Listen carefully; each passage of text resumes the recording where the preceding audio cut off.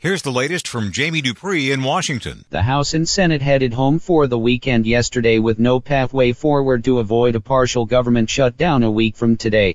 GOP leaders in the House told members not to return until Wednesday evening, which tells me that they don't have any solution to the standoff.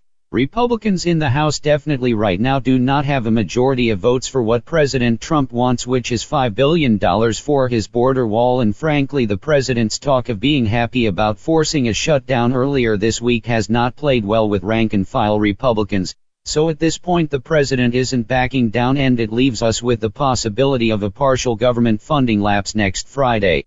Jamie Dupree 2.0. Congress on Thursday rushed through a plan which changes how the House and Senate will deal with sexual harassment settlements involving members of Congress and congressional staffers.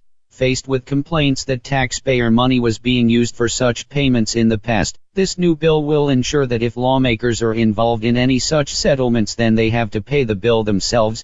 The plan even allows officials to garnish the wages of members or dip into their retirement savings and even their Social Security benefits to make sure the money gets paid.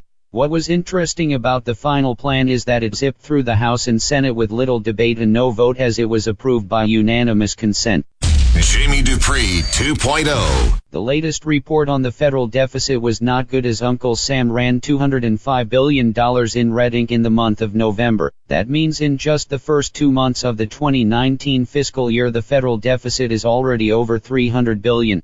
The White House has predicted a budget deficit of close to $1 trillion next year, and as you can see, the deficit is already off to a fast start. Now, why did the deficit go up so much in November? Well, the answer to that question is very simple. Spending was up from November of last year, while revenues were down from the same month a year ago. The slight drop in revenue can be blamed on one thing, and that's the GOP tax cut, which has held down on money coming into the U.S. Treasury.